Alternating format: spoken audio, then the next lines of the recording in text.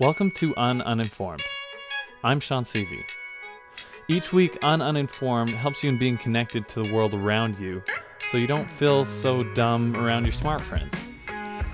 This week, we have the opportunity to have dead C.S. Lewis on the show. I've been reading one of his well-known books called Mere Christianity. In the preface of his book, it says that everything in the book originally came from part of a radio show. So I did some research to find out if I could get my hands on some of the original recordings online or something. So it turns out that only one recording remains, and you'll be hearing excerpts from it on today's show. But let me first give a little background. So World War II was a bleak time, particularly for people in the United Kingdom, where people were in constant fear of German planes dropping bombs. And you could kind of get a feel for this era in C.S. Lewis's probably most popular book, The Lion, the Witch, and the Wardrobe.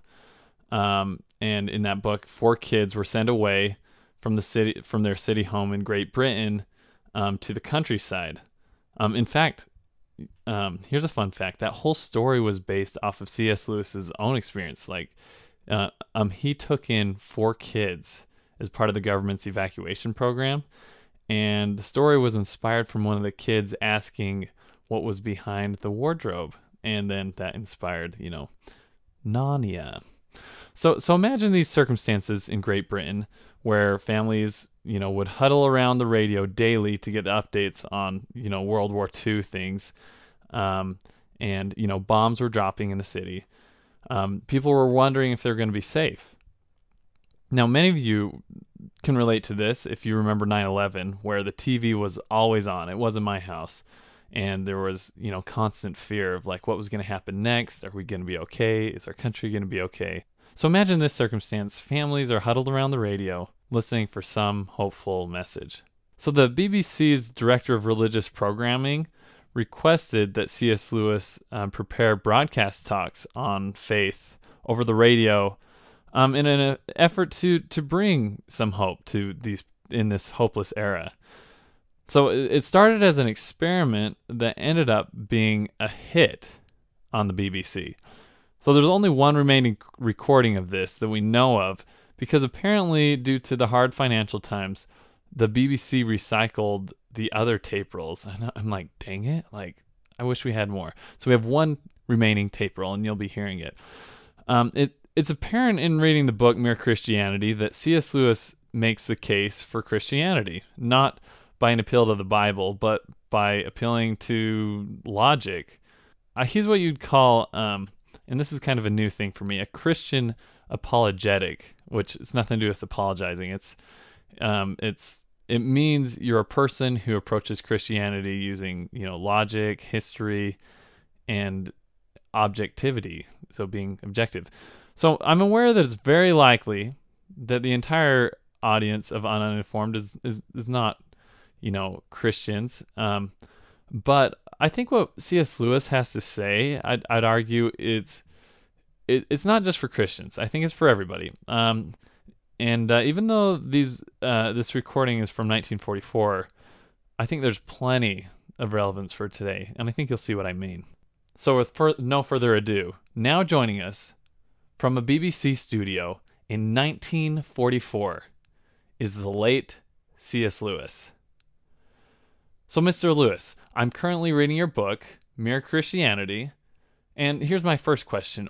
What does it mean to be a Christian? The Christian life is simply a process of having your natural self changed into a Christ self. All right. And that this process goes on very far inside. One's most private wishes, one's point of view are the things that have to be changed. That's why unbelievers complain that Christianity is a very selfish religion. Really? Isn't it very selfish? Even morbid, they say, to be always bothering about the inside of your own soul, instead of thinking of humanity. Well, are they right? I mean, are Christians selfish in caring so much about their own souls? Now, what would an NCO say to a soldier who had a dirty rifle and when told to clean it, replied, "But, Sergeant, isn't it very selfish, even morbid, to be always bothering about the inside of your own rifle, instead of thinking of the United Nations?" Well, All right. we needn't bother about what the NCO would actually say. You see the point? Right, right. The man's not going to be much use to the United Nations if his rifle isn't fit to shoot with. Yeah. In the same way, people who are still acting from their old natural selves won't do much real permanent good to other people. Well, let's talk about Christians doing permanent good.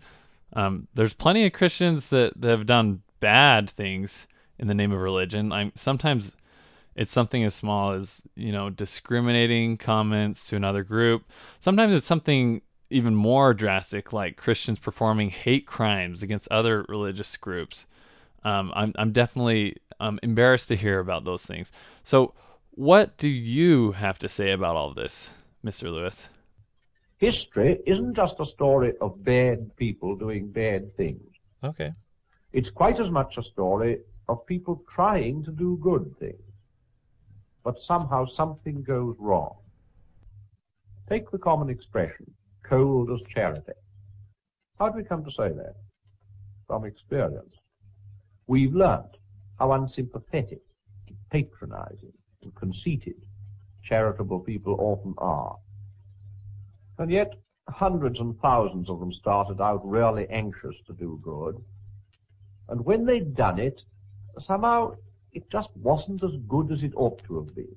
So you're saying, and I'm certain this applies to other religions too, that many of these unacceptable behaviors began as a good intention.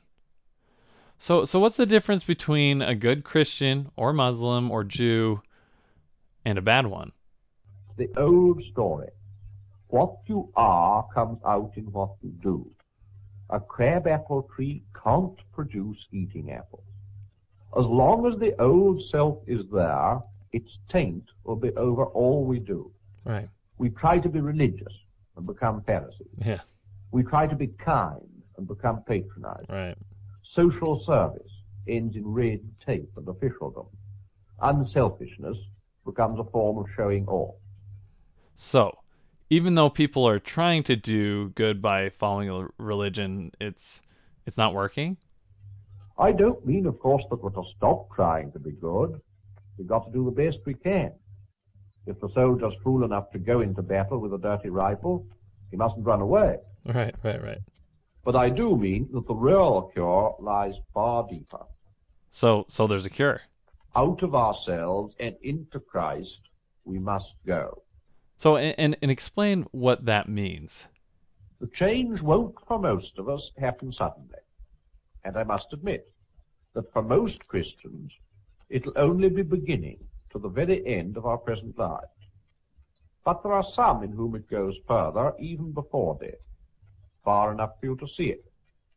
Their very faces and voices are different. When you meet them, you know you're up against something which, so to speak, begins where you leave off. Something stronger, quieter, happier, more alive than ordinary humanity. Okay. Now, that's just where Christianity, as I think, has the real answer to a question a lot of modern people are asking. Everyone's heard of evolution, how man evolved from lower types of life. Yeah, okay. And people often ask, what's the next step? When is the thing beyond man going to appear? Some imaginative writers even try to picture what the next step will be like, but they usually end in nonsense about men with 6 arms or wings or something of that kind. Okay. But the Christians think those people are on the wrong tack. The next step has already appeared. The next step is from being mere creatures to being sons of God. Okay. The new kind of man appeared in Christ. And other new men, little Christ, are already to be found, dotted here and there about the earth. So in a way, Christians believe in evolution, kind of. We Christians don't call it evolution, because we believe it isn't something coming up out of blind nature, but something coming down from the world of light and power and knowledge beyond all nature. But if you like to call it evolution, do. The next step is here. You can become one of the new men in Christ if you like. Or, if you prefer, you can refuse the step and sink back. Now, if we take the step, it involves losing what we now call ourselves. Now, let's talk about what losing ourselves actually means. So I think a lot of people who are not into organized religion have a problem with not being able to be yourself if you're a Christian. Like, I think a lot of people see religious people the same way they see people who are into politics, where they jump onto the political, or the religious in this case, bandwagon, and their personality becomes homogenous with the whole group. So is that what has to happen? That doesn't mean that all the people who accept Christ are going to be exactly like one another. All right. I know it sounds as if it did. If there's one Christ, and he's to be in us all, actually replacing our personalities with his own, what difference will there be between us? Yeah. How do we have our individuality? Now, here I've got a rather difficult thing to say. Okay. On the one hand, it isn't true that we shall lose our personal differences by letting Christ take us over.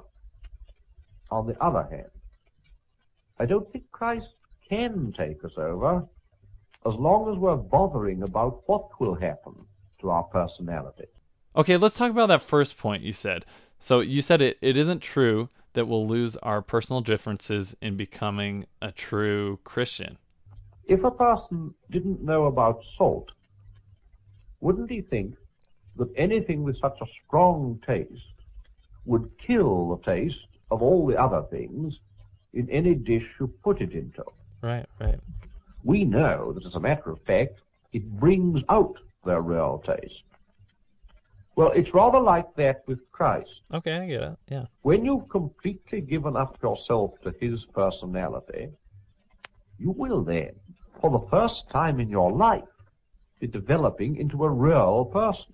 Right. He made the whole world. He invented, as an author invents characters in a book, all the different men that you and I were intended to be. Our real selves are, so to speak, all waiting for us in him. What I call myself now is hardly a person at all. Oh, okay. It's mainly a meeting place for various natural forces, desires and fears, etc., some of which come from my ancestors, and some from my education, some perhaps from devils. The self you were really intended to be is something that lives not from nature, but from God. Okay. It's only when you allow yourself to be drawn into his life that you turn into a true person. Now let's talk about the other point you made earlier. So you said change can't happen as long as we bother too much about what will happen to our personality. So what do you mean by that? As long as that's what you're bothering about, you haven't begun. Okay. Because the very first step towards getting a real self is to forget about the self. It will come only if you're looking for something else. That holds, you know, even for earthly matters. Even in literature or art, no man who cares about originality will ever be original. Yeah.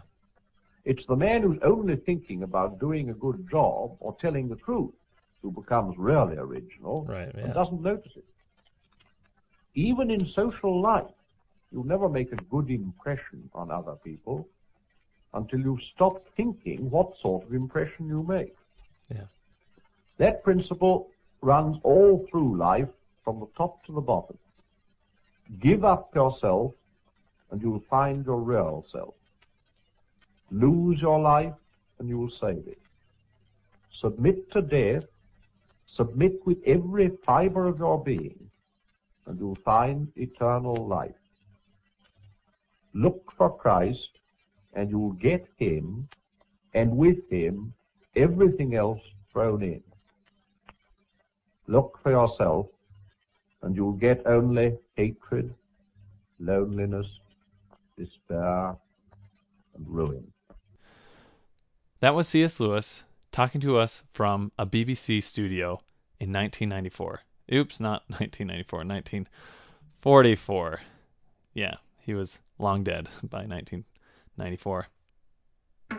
Thanks for listening. And thank you to those who shared our Facebook post last week, namely Maggie Hapney and Judy Gillen. Thanks. And if there's an episode that you really enjoyed, go on our Facebook page and share the posts that we made for the episode. It helps us grow, and we'll give you a shout out on the show if you do so. That's how it works. Also, if you haven't subscribed to Uninformed in your smartphone podcast app, do it. Our theme music is provided with permission from Dee Dumbo. I'm Sean Seavey, and you're listening to Uninformed. Thanks, everybody.